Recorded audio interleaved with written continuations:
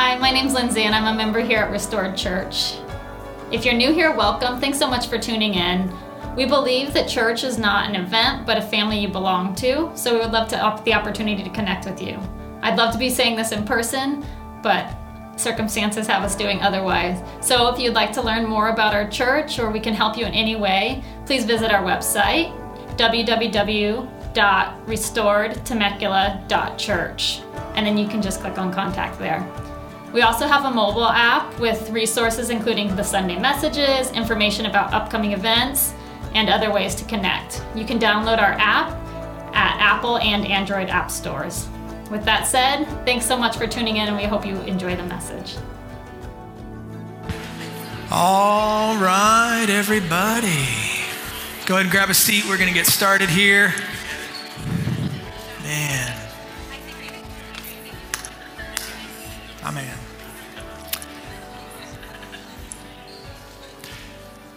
So I was just telling Herrick,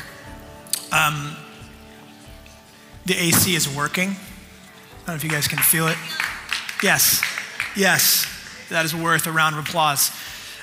So you guys know we're finishing John this morning, okay? 66 weeks going through the Gospel of John, this incredible eyewitness account of the life, the death, the resurrection, the ministry of Jesus, God in the flesh, written by his closest friend John, all culminating with this idea of like John saying, I wrote this so that the reader would believe that Jesus is the Messiah, the Savior of the world. 66 weeks exploring and learning as much as we can about Jesus. And today we finish. I'm very excited about finishing this. John is probably my favorite book in all of the Bible. If I could just have one book, it would be John. So I'm excited to finish this off. But today, we're literally going to we're going to go through the entire 21st chapter of John, the last chapter in the Gospel of John. Why do I tell you that? Because the AC is working, and I have to go through an entire chapter. And I know you can get really restless when it's hot, but your chances of getting restless are like way less now. So I'm going to spend as much time as I need to get through this final chapter. But I really am looking forward to this morning. If we haven't met yet, my name's Tom. I have the privilege of providing leadership to this church plant as the lead pastor on eldership with my wife, Ebony, Herrick, and Heather Berga. Just such a joy to be part of this community and so glad to be with you guys this morning. But today's message is going to focus on the Apostle Peter, familiar name in the scriptures. And if you have been following with us, you know the last time we heard from Peter in the Gospel of John, he blows it big time. Okay, it's the famous denial of Jesus in chapter 18. You remember, like he denies Jesus 3 times over the course of an evening. And it might just be the most infamous failure by a disciple in the entire Bible. It is spectacular in how much Peter fails. But as is the case with Jesus, Peter's story thankfully doesn't end there. What we're going to do is we're going to see that despite Peter's failure, Jesus graciously restores him and brings him back to the faith. So if you have your Bible, go ahead and grab it, John chapter 21. Before we jump into the scriptures, I just want to touch base on this Christian reality that belief is different than faith. Faith is different than belief. They're intertwined, but they're different, okay? Faith and belief, let me break this down just really quickly, okay? Belief is acknowledging that something is true.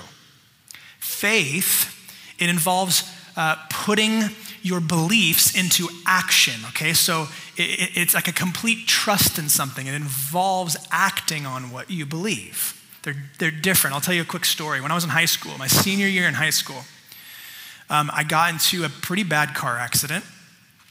I was T-boned. I wasn't driving. I was sitting shotgun, so I was the passenger in the car. And a car went through a stop sign or intersection. They blew it through a stop sign and smashed into the driver's side of the car.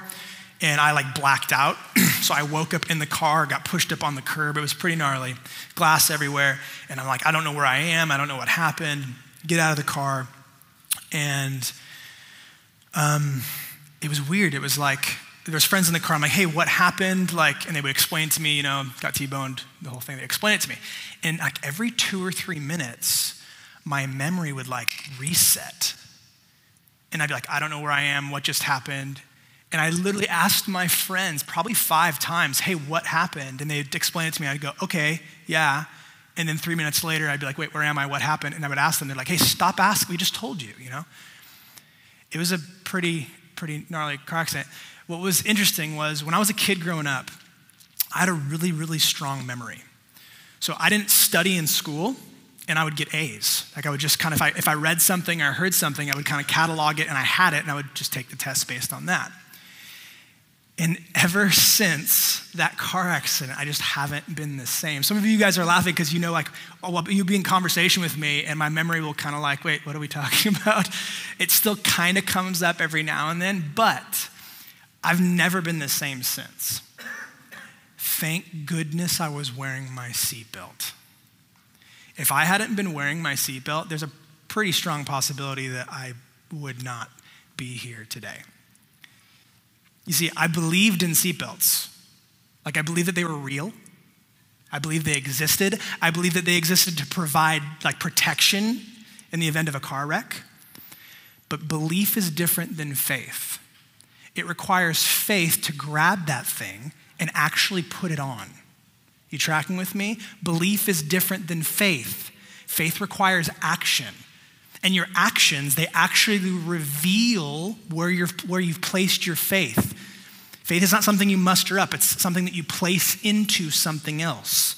So it's not the amount of faith that you have. It's the object that you place your faith in something. That's what saves you. Are you tracking with this idea? I could have been like, hey, I'm wearing shoes. I'm safe in the event of a car wreck. I believe in the shoes, and it wouldn't have saved me. But if I had a little bit of faith and I actually acted on it and put my seatbelt on, if I had a little bit of faith in the seatbelt, it will save me. Belief is different than faith, okay? I put my faith in the seatbelt when I put it on, and it probably saved my life. So, what I want you to see here before I move on is that actions reveal what your faith is actually in, okay? In Peter's case, his denial revealed that in that moment, his faith was no longer in Jesus. But what we'll see is that Jesus has a way of spectacularly, lovingly restoring people, even people who blow it and fail, and it's absolutely beautiful. Okay, so John chapter 21. I want to pray before I read the scriptures. Will you join me?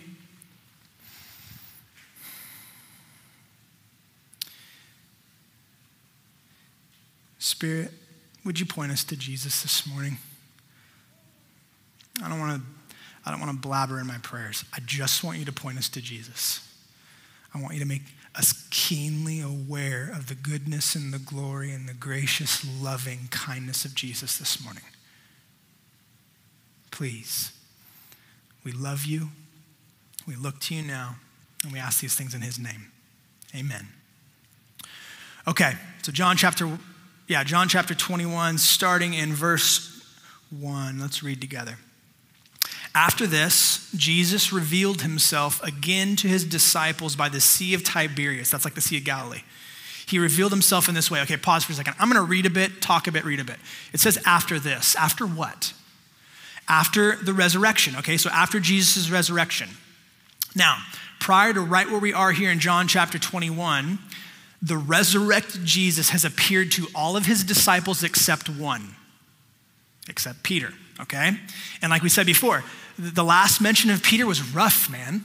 Okay, the guy totally fails. The night before Jesus' crucifixion, Jesus goes in front of all of his disciples, his closest disciples of 12, and he tells the disciples that all of them are gonna forsake him.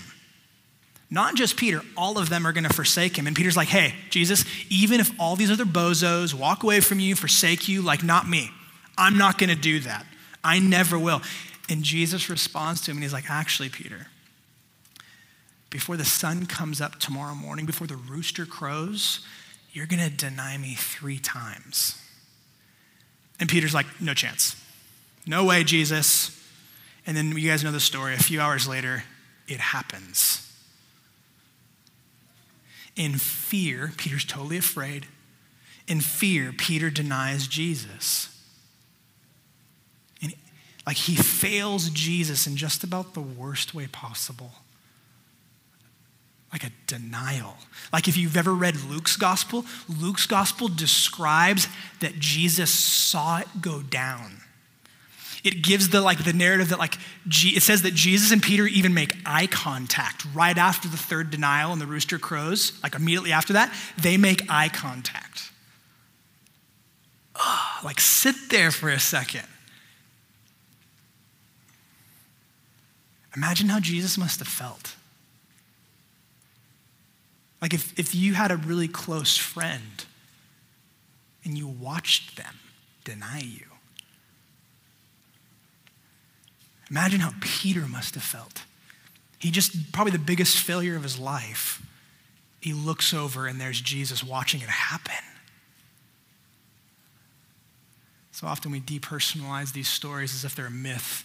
They're not a myth, they're real. Let's keep reading. Verse 2, he, Jesus, revealed himself in this way, okay, this is post-resurrection. Simon Peter, that's Peter, Thomas, called twin, Nathanael from Cana of Galilee, Zebedee's sons, that's James and John, John's the author of this, and two other of his disciples were together. Verse 3, I'm going fishing, Simon Peter said to them. We're coming with you, they told him. They went out and got into the boat, but that night they caught nothing. Okay, pause again. You see, fishing, if you remember, fishing is what Peter did before Jesus called him to be a disciple, okay? It was his profession. So you have Peter, he's depressed. He's blown it royally, okay? He's depressed over his failure. What does he do? He goes back to his pre-Jesus life. Question for you. Have you ever done anything like that? Have you ever done anything like that? Do you ever find yourself going back to things that Jesus has called you out of? Like bad habits, bad relationships maybe? One of the things that I see pastorally that I think it's worth talking about because we're coming out of summer, we talked about this a little bit last summer, but one of the things that I've noticed where this happens quite often is like this idea of going back to things that Jesus has called you out of is the danger of not taking Jesus with you on vacation. Vacation is so important, guys. We are a people who are like serious about prioritizing refreshment on a soul level, filling your mind, body, and soul with beauty and love and grace and the goodness of God, because that actually fills you up. It's being able to dwell on his goodness and the gospel of Jesus is actually what motivates you to then be the person that God has created you to be. Loving, kind, all these fruits of the Spirit, right? So we're big on rest and replenishment here. But one of the dangers that I see happen somewhat over and over again in the life of different disciples is not taking Jesus with you on vacation. Like if you didn't pack him in your suitcase kind of thing, where it looks like this. It's like you leave Jesus at home, you go on this trip and you don't engage with him. Like things shift. It's almost like you kind of functionally stop being a Christian for a week or two.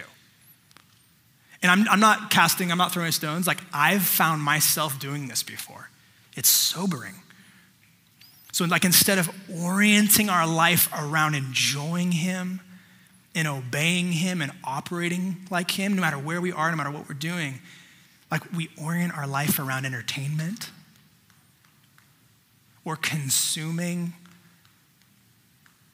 Next thing you know, you're drinking too much or you're eating too much and things are kind of getting funky, off track. So hear me, whether it happens on vacation or not, have you ever found yourself going back to the things that Jesus has called you out of? Going back to your pre-Jesus life. That's what's happening here with Peter. Maybe you're like me and you can relate to this. Let's keep reading, verse 4. When daybreak came, remember they're up all night fishing. When daybreak came, Jesus stood on the shore, but the disciples did not know it was Jesus. Really quickly, we're going to see he's about 100 yards away. So this isn't like this weird, mysterious thing that they can't discern who Jesus is. This is like he's 100 yards away and I can't make out the details of someone's face. Okay, verse 5. Friends, Jesus called to them. You don't have any fish, do you? No, they answered. Pause again. So I want you to see this. Jesus, he knows that these guys have been up all night fishing and that they have caught what?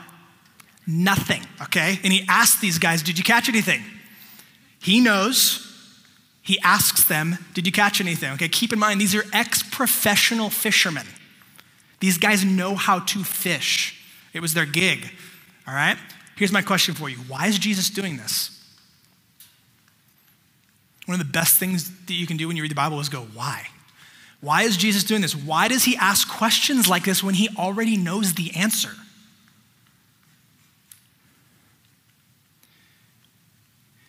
Because he wants you to admit to yourself, you know, I don't actually like where I am in life.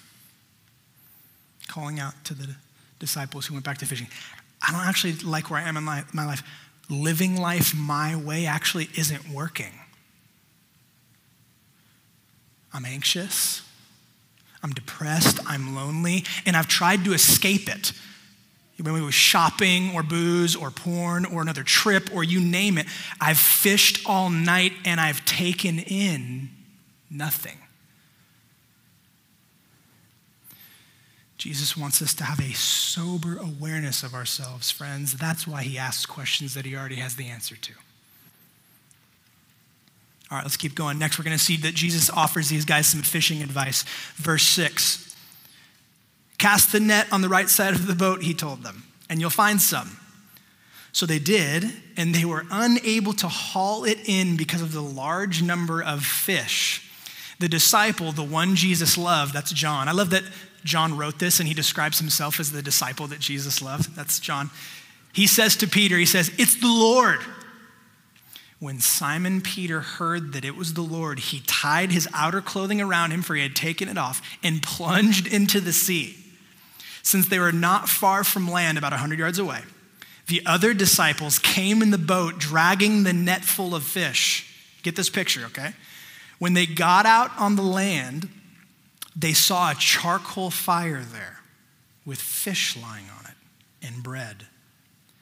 Bring some of the fish you've just caught, Jesus told them. So Simon Peter climbed up and hauled the net ashore full of large fish, 153 of them. Even though there were so many, get this, the net was not torn. Pause. Do you see what is characterizing Peter in these verses so far? What's characterizing Peter in these verses is this idea of like strenuous effort, okay? Like he's swimming, right? He's jumping in the water, he's swimming. It says, in fact, he's outswimming the boat. You ever seen a guy outswim a boat? I have not. He outswims the boat. He's hauling in this massive net of fish all by himself. Those of you parents in the room, you ever take your kids to the park and you're like, maybe, just maybe I can get caught up on some like emails, or like I can just chill and think for a second when my kids play at the park, and every 5 minutes it's like, Daddy, look at this. Daddy, watch me. Daddy, I'm gonna go down the slide, all this stuff. That's cute and it's amazing, right? But they want your attention. That's what Peter's doing here. It's the equivalent of, Jesus, look at me. Check me out. I'm hauling the fish by myself. I'm swimming. I'm the first one that reaches you on the shore. Like I'm there. I'm hauling this big net of fish.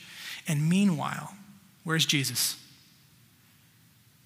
Jesus is standing on the beach with a breakfast that he's already prepared for Peter. Like it's already there. Question. Does Jesus even need Peter's fish? I don't know if you caught it in verse 9. It said Jesus already had fish on the fire.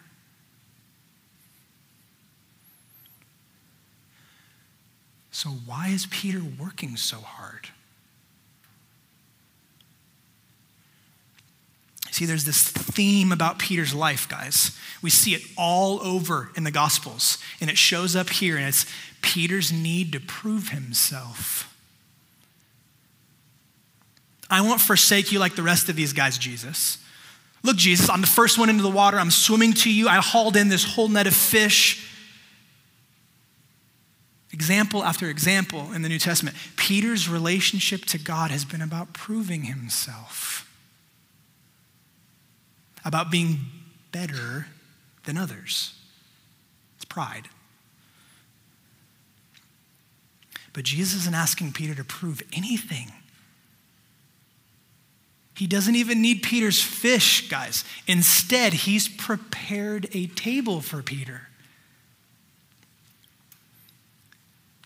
And I don't know if you know this, but this is not the first time that Jesus has done the whole cast your net on the other sides of the boat thing for Peter. I'm going to read you Luke chapter 5 really quick, if you guys want to throw that up there, Marshall. Luke chapter 5. This is when Peter meets Jesus for the very first time. Okay, check this out. Luke chapter 5, starting in verse 4. When he, Jesus, had finished speaking, he said to Simon, that's Peter, "Put out into the deep water and let down your nets for a catch." "Master," Simon replied, "we've worked hard all night long and caught nothing. But if you say so, I'll let down the nets." Verse 6, when they did this, they caught a great number of fish, and their nets began to, what does it say? Tear, okay? Keep that in mind. So they signaled their partners in the other boat to come and help them. They came and filled both boats so full that they began to sink. Remember that picture in your mind. Verse 8, when Simon Peter saw this, he fell at Jesus' knees and said, "Go away from me because I'm a sinful man, Lord." Verse 9, for he and all those with him were amazed at the catch of the fish they had taken, and so were James and John, John's the author, Zebedee's sons, who were Simon's partners. "Don't be afraid," Jesus told Simon. "From now on, you will be catching people." Some translations say fishers of men. You maybe heard that. From now on, you'll be catching people. You'll be fishing for people. Then they brought the boats to land, left everything, and followed him. Does that sound familiar to you? Do you see how that mirrors our passage at the end of John? It's no wonder, John sees what's happening here in our original passage, and he's like, that's Jesus. So Peter, what does he do? He jumps into the water, right? He outswims the boat to the shore, hauls in the net of fish. Keep in mind, at that stage in Peter's life, in the story here, this is the guy who failed royally. Spectacular, okay? He denied Jesus, and now he isn't falling at his feet like he did at first. What's he doing? He's performing. He's still trying to prove himself.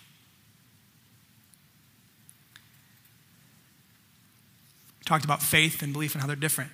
His faith is in what he does for Jesus, not what Jesus has done for him. Let that sink in for a second, okay? His faith is in what he does for Jesus, not what Jesus has done for him. So pastorally, in love, this is what gets me every time I read this whole week. I'm just asking myself this same question. I'm going to ask you, what's a better picture of your relationship with God? Performing for God, working for God, swimming, hauling in fish, or enjoying him and his gracious provision? Like the breakfast waiting for you on the beach.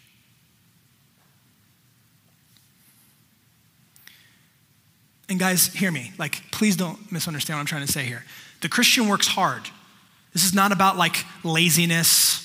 The Christian works hard, but not in order to be accepted by God, but because they have been accepted by God. Not to earn his approval, but because they already have it, and they love him in response. Not because Jesus needs them to accomplish his mission, but because they want to offer themselves for the world just as he offered himself to them. Are you tracking with me? Yeah? Hopefully. This is profound. All right, another thing to note here quickly. They were fishing all night and they caught nothing, right? When were the fish caught? I love this part. When were the fish caught? The fish were caught when they followed Jesus' instructions. Right? Hear me. Success in your life is completely dependent on obedience to Jesus. Write that one down. Success in your life is completely dependent on obedience to Jesus. I want you to notice, it was under his instruction that the success came, all the fish, right? And hear me, and not just the success, but the ability to handle it. It says they caught all those fish, 153, but their nets didn't break. Previously, when they caught the fish, the nets broke. This time, John thought it was important to mention they caught a ton of fish and their nets didn't break. Not just the success is dependent on obedience to Jesus, but the ability to handle it. They were able to handle the fish, the success, right? So hear me, I know many of us in the room, some of you, you're longing for success in your life. You're desiring for it, you're longing for it, to advance in your career. Great, or even a better career, awesome. You want more influence, you want more resources, you want more money, owning a home, a spouse to start a family with, all these things, and you want it now, right now. But listen to me, God loves you enough to keep you from hauling in more than your net can handle. He doesn't want your boat to sink under the weight of all the fish that you can't handle yet. So can I give you the best definition of success that I can think of? Success in life is being obedient to God. It's simple. Success in life is being obedient to God. And hear me, that includes his timing. Because there are things that your Father in heaven desires for you to be equipped, to be developed, to be strengthened, to be matured. And there are some times when catching all the fish that you've ever wanted will sink your boat. And he loves you enough to not let that happen.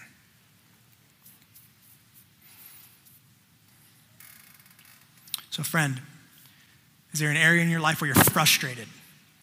You're frustrated. You're taking matters into your own hands maybe, making compromises to get what you want when you want it, where your definition of success is more in line with getting what you want instead of enjoying and obeying Jesus? Because here, I want you to see something in love. I want you to see that the most loving thing sometimes that God does is says, not yet, to things that your net can't handle. You with me? Blank stares, great. Okay, verse 12, let's keep going. Come have breakfast, Jesus told them. None of the disciples dared ask him, who are you? Because they knew it was the Lord. Jesus came, took the bread, and gave it to them. Sound familiar? And he did the same with the fish. This was now the third time Jesus appeared to the disciples after he was raised from the dead. Verse 15, when they had eaten breakfast, Jesus asked Simon Peter, Simon, son of John, do you love me more than these? Yes, Lord, he said to him, you know that I love you. Feed my lambs, Jesus told him.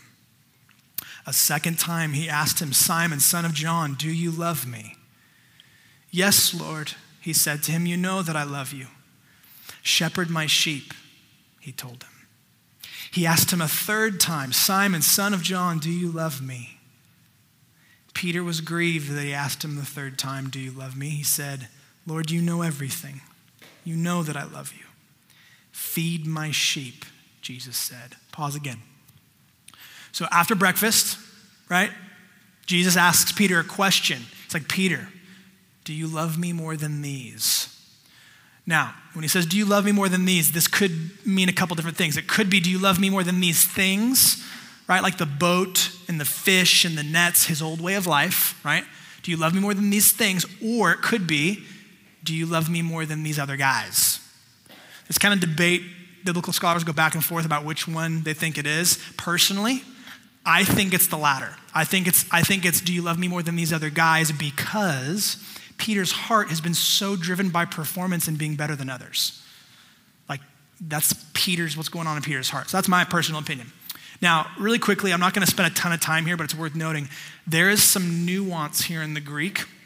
Many of you guys know this, where there's different words, there's different Greek words for the word love, okay? There's some nuance here in the Greek.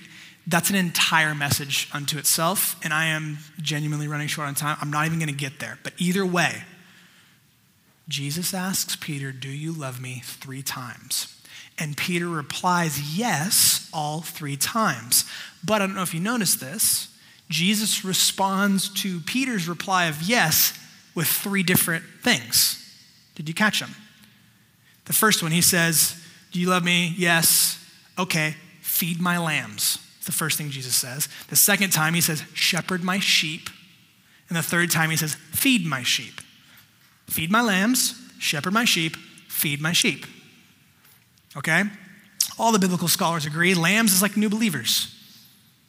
Little, baby Christians, whatever you want to call it, new believers into the flock. And sheep are God's flock, the church, Christians.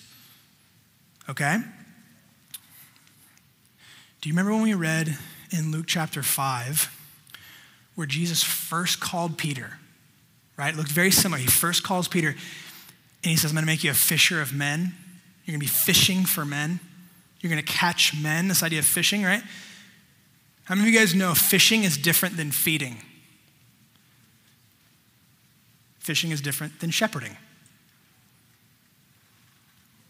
Here's where this gets to me. Too often, the church in America focuses almost exclusively on fishing while the sheep are starving, while they need care. Reel them in. Bring them in. Fish, fish, fish. Awesome. Great. Not bad. Wonderful. I am a Christian because that happened. You are a Christian because that happened. But Jesus gave the church a mission, a very clear mission. And that's what? To make disciples of every nation. That absolutely involves fishing. But do you know what it also involves? Feeding and shepherding. It involves bringing people into the kingdom and feeding them, teaching them, right, about who God is and what he's done. It also involves shepherding them, caring for them as they grow as disciples. In other words, as they blow it, as they are imperfect, as they sin, as I sin, as you sin. Jesus tells Peter not only to fish, but to feed and care for his sheep. So hear me. This applies to us. If we, as God's flock, right, we're the church, Jesus is our chief shepherd. If we as God's flock are going to be led by the chief shepherd, we must participate in all 3. Because that's his direction, that's his instruction. We must participate in all 3. Fishing, right? Feeding, which is, we feed on what? We feed on God's word, the gospel, right? Jesus is the bread of life. And shepherding, all 3.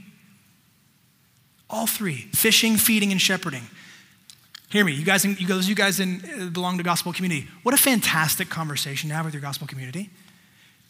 Like an honest, straight, like guys, which of these 3 are we most strong in?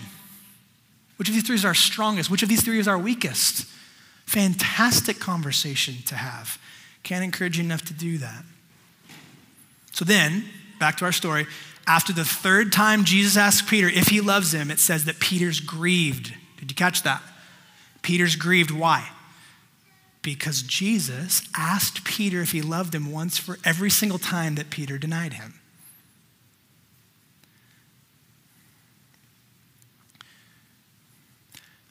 I've heard people insinuate that Jesus is kind of like sort of being unkind here. It couldn't be further from the truth. Like, he wasn't intentionally trying to cause pain in Peter's life. But when we are confronted with our sin and our failures, it will always be painful. Always. Some of you need to hear this. Correction is not rejection. Correction's not rejection. I love my daughters. I would do anything for them. I would do anything for them. I'd step in front of a train for them. Like I would lay down my life for them. I love them unlike a love that I have for anybody else. I love my bride, like with a love that I have for nobody else. The The reason I bring up my kids is like when I correct them as their father, it's not to condemn them. It's not a rejection of them. It's a loving protection of them. Correction is like the most loving thing a father can do. Because if a father never corrects his children, they will do unspeakable wrongs. Because I don't know if you guys have kids like mine, but they're born gnarly sinners, okay? Making terrible, terrible choices, just like I was, just like you were. Jesus isn't being a jerk here, okay? It's actually incredibly loving. Incredibly loving. He could have just condemned the guy who denied him. It's incredibly loving. Jesus knows that Peter has always based his worth and Jesus' acceptance of him on his own performance. Jesus, he wants something for Peter. He wants Peter to see that his love and acceptance are not given according to Peter's merit, but as a gift based on Jesus' finished work, okay? He doesn't do it to condemn Peter, to spite him, but rather to restore him. Correction is very different than rejection. You with me? I don't know if you caught this too. I love this. Each time Jesus asked Peter if he loved him, he responded by commissioning Peter.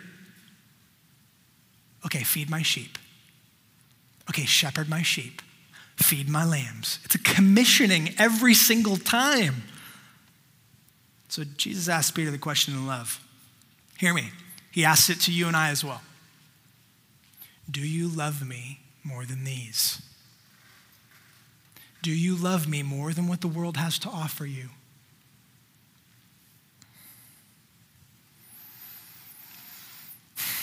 This gets me every time. The love of Jesus on display in this chapter is radical, okay? He's so loving. Do you see what's happening here? He orchestrates an intensely personal reenactment of Peter's original call to Jesus. And then he literally walks him through repentance.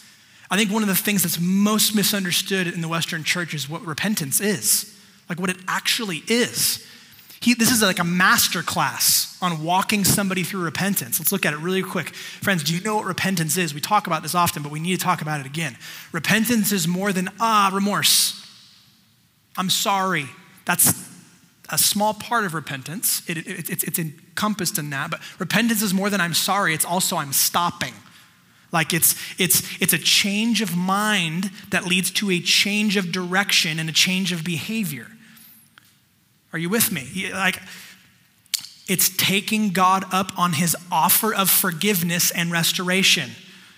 So, example, Peter, you've walked away from your purpose and you've denied me. You've gone back to fishing for fish. You've gone back.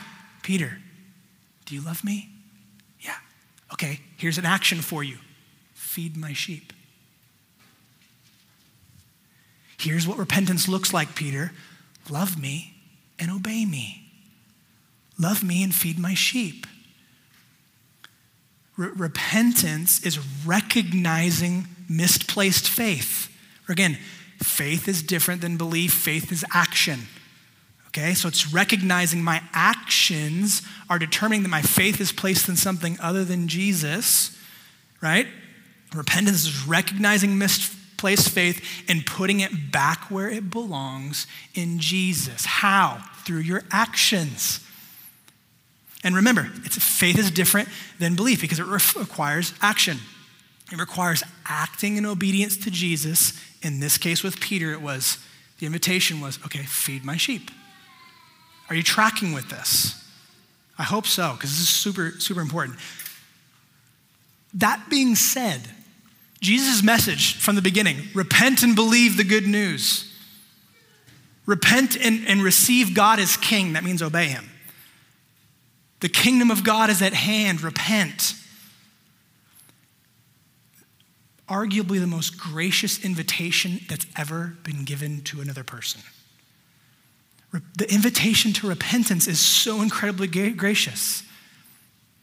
And the outcome of receiving that gracious invitation, it motivates a demonstration of obedience, of action, of faith. I hope that you're seeing this because faith is so different than belief. Faith is revealed by your actions. I need you to see that this entire ordeal that we're reading, it is incredibly gracious. Oh, it's the heart of God on display. Remember, Jesus, eye to eye with Peter, the one who denied him. And yet Jesus intentionally and so uber personal, the most uber personal invitation to repent, to redirect your faith where it belongs, Peter. Listen to me, it's God's heart for Peter on display, and hear me, it's God's heart for you too. Because you and I are just like Peter. All right, we're almost done, keep reading. Verse 18. Truly I tell you, when you were young, this is Jesus to Peter, truly I tell you, when you were younger, you would tie your belt and walk wherever you wanted. But when you grow old, you will stretch out your hands and someone else will tie you and carry you where you don't want to go. He said this to indicate by what kind of death Peter would glorify God. After saying this, he told him the most gracious invitation, follow me. Pause for a second. Jesus tells Peter here how he's going to die, okay?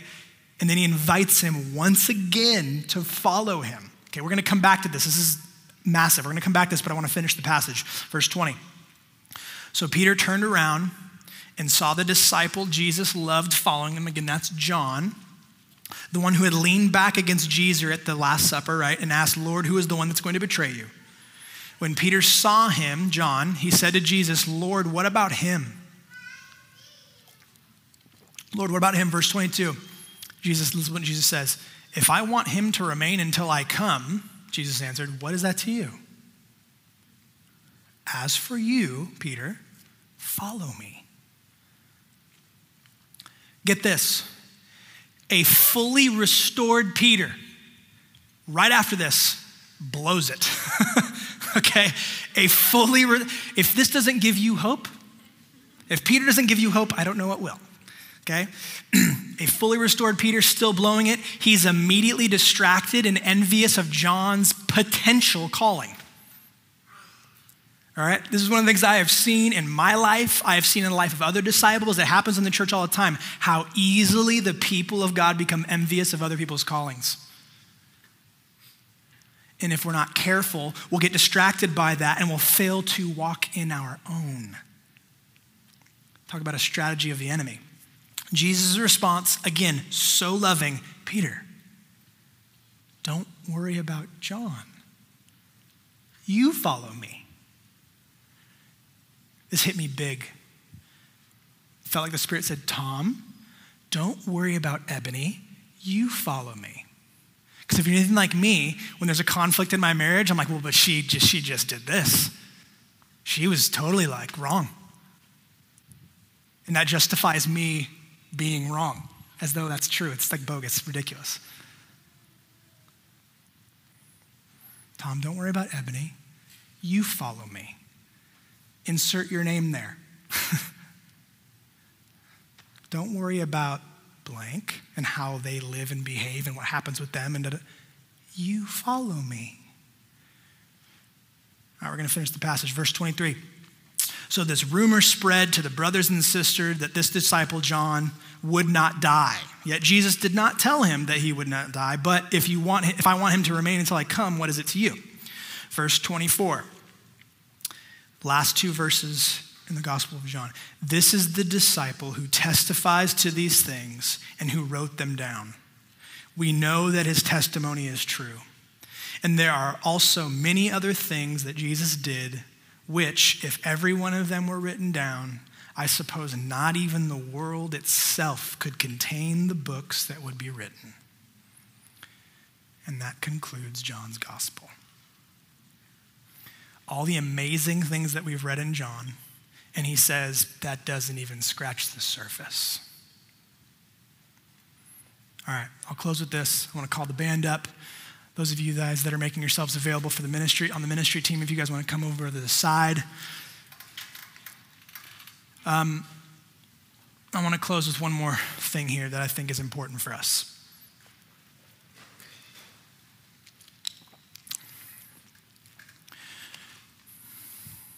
So Jesus restores Peter, and then he tells Peter, if you remember, he tells Peter how he's going to die. He says, quote, it says, quote, by what kind of death Peter would glorify God. That might sound like really bad news, but it's actually kind of great news. Because Jesus is telling Peter that one day he will make good on the promise to not forsake him. One day he will make good on what he said of, I won't deny you, Jesus. It says, even when people stretch out his hands, right? So even when people stretched out his hands, Peter's, to nail him to a cross, Peter will not deny Jesus. I'm really thankful for church history. Church history tells us that in AD 67, that's about 30-ish years after the resurrection of Jesus, it tells us that in AD 67, Peter was crucified by the Roman Emperor Nero. Nasty guy, okay? But before Peter's crucifixion, in my opinion, he was forced to endure something even worse. Like, in my mind, much worse. He was forced to watch as his wife was crucified in front of him.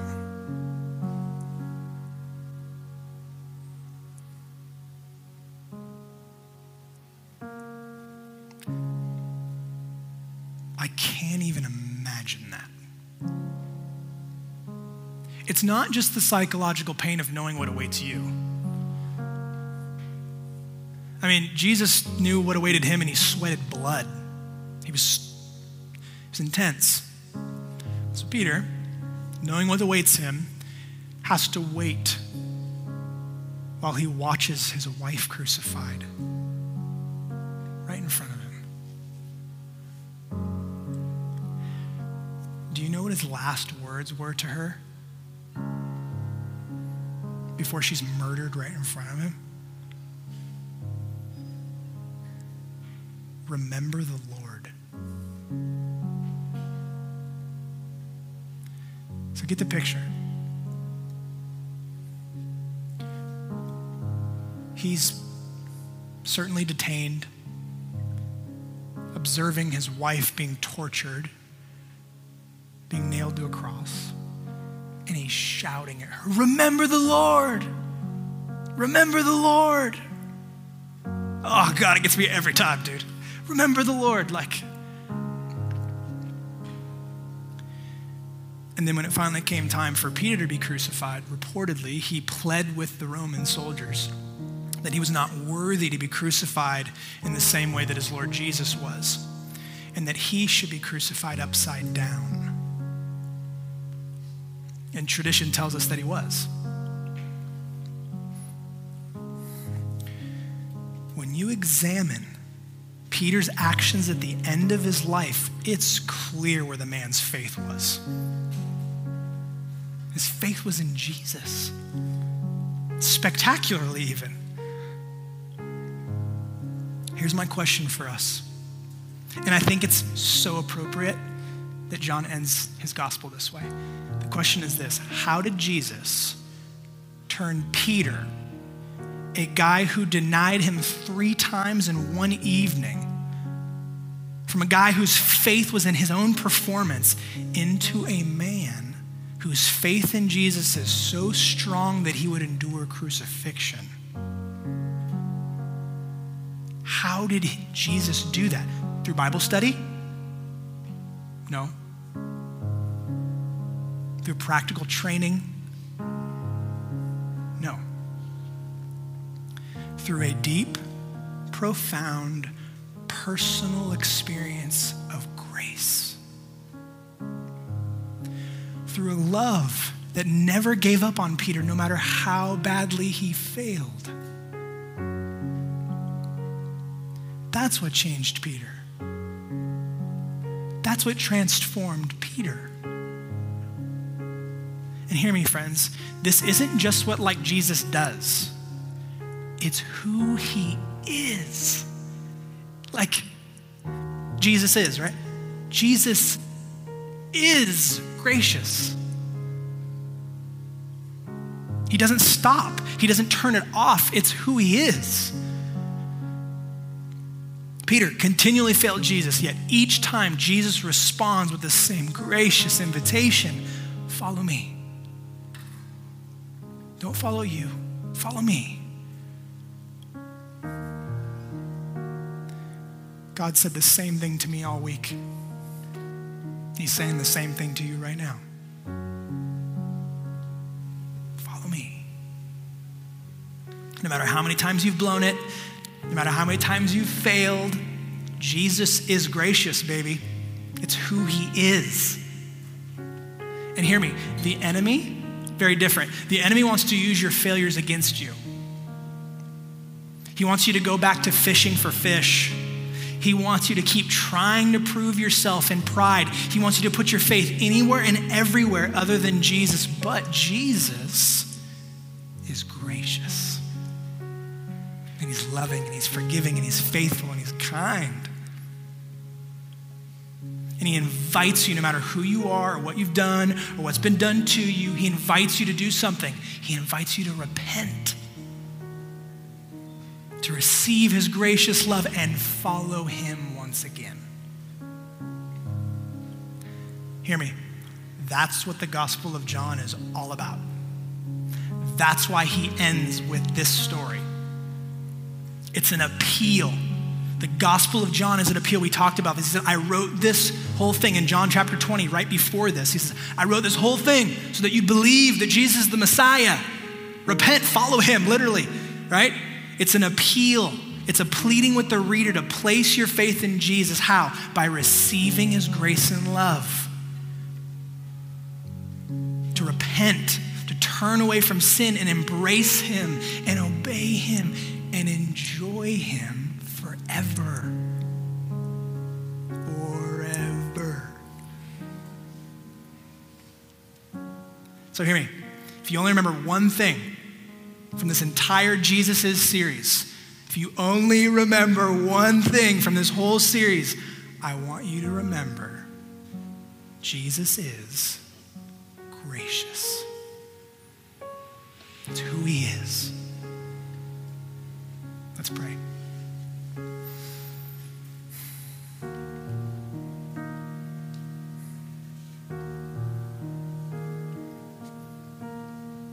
You're the best, Jesus. You're the best. You're the best. You're the best.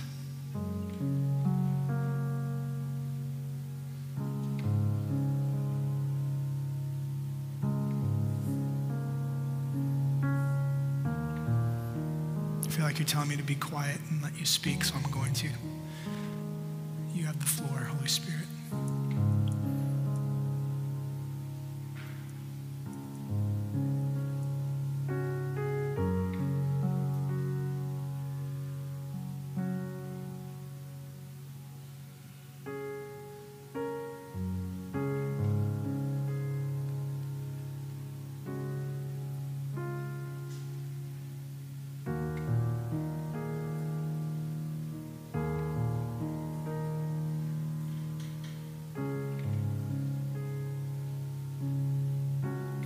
Thank you for your gracious invitation over and over again. Repent and follow me, repent and follow me, repent and follow me. Thank you that you've placed me in a church family who's so gracious and so kind and so wonderful.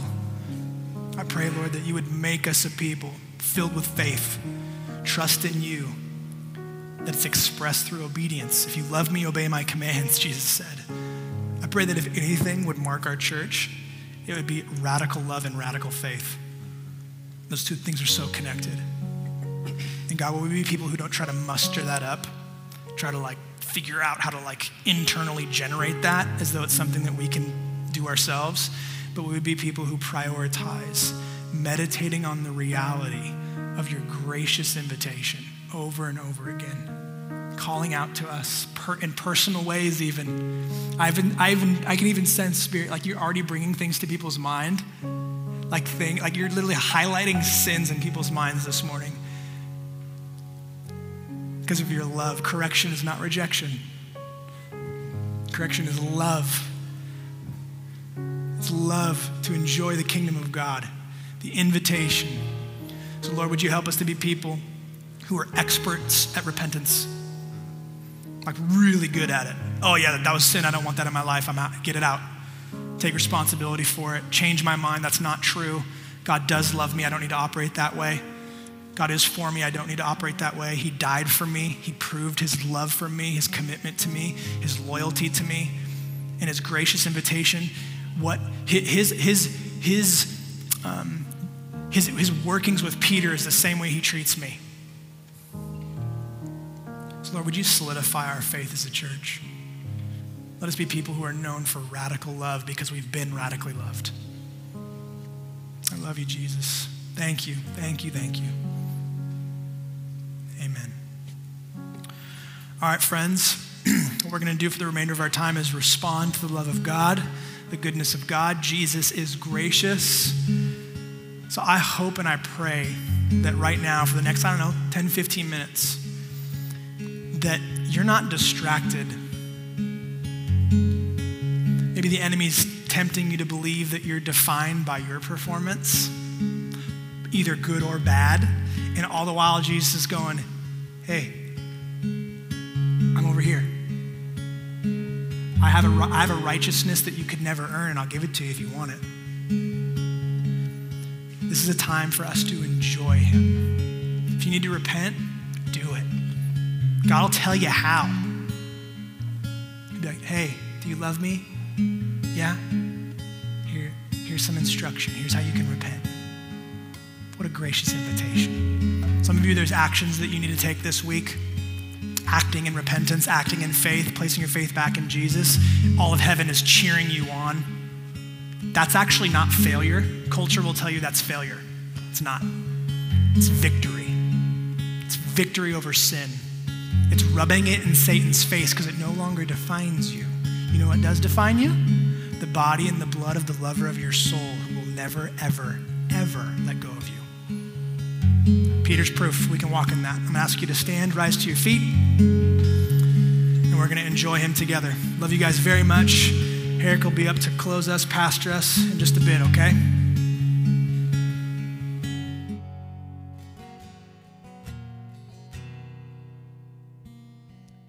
You guys can grab a seat.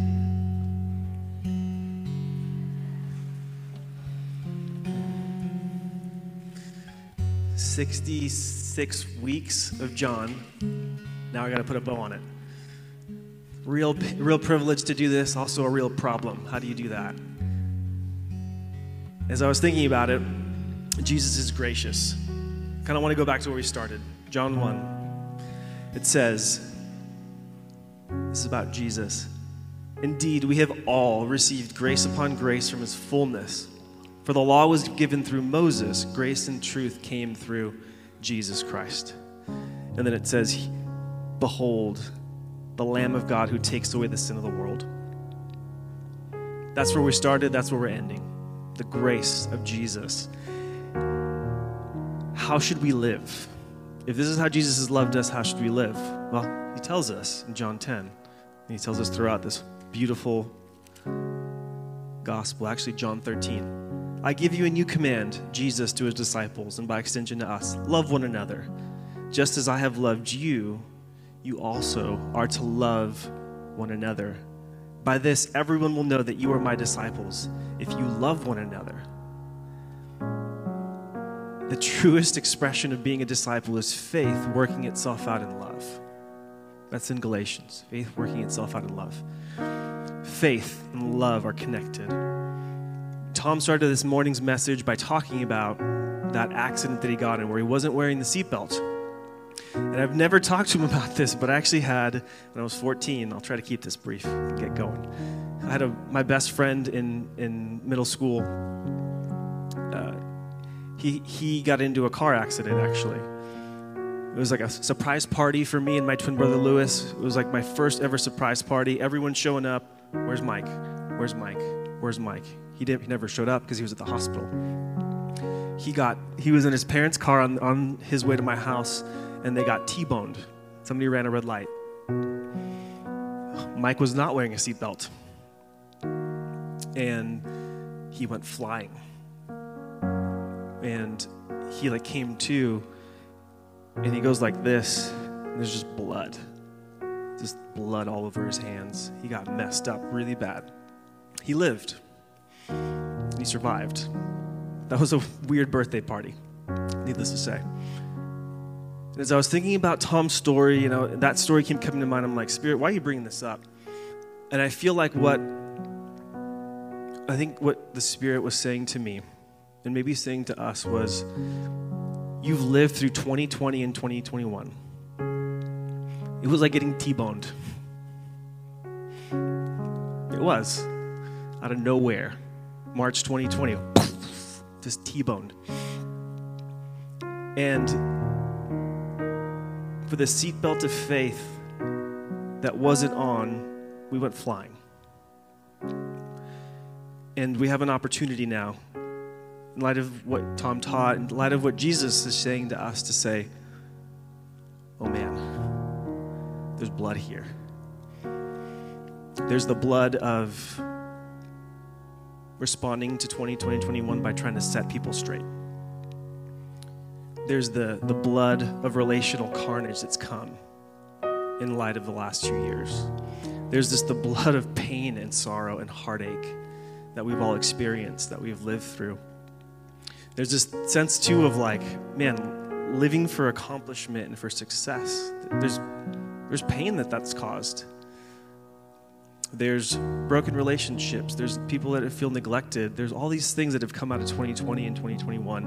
And I feel like we have this moment, we got T-boned, and we're coming to, and Jesus is saying, love one another. Love one another. Be united. That's John 17. John 13. It's the gospel. In light of my love, love one another. Deeply, just as I have loved you. Work through anything that gets in the way of that. Work through whatever that might be. Like Peter had to be restored. I think Jesus is telling us, feed my lambs.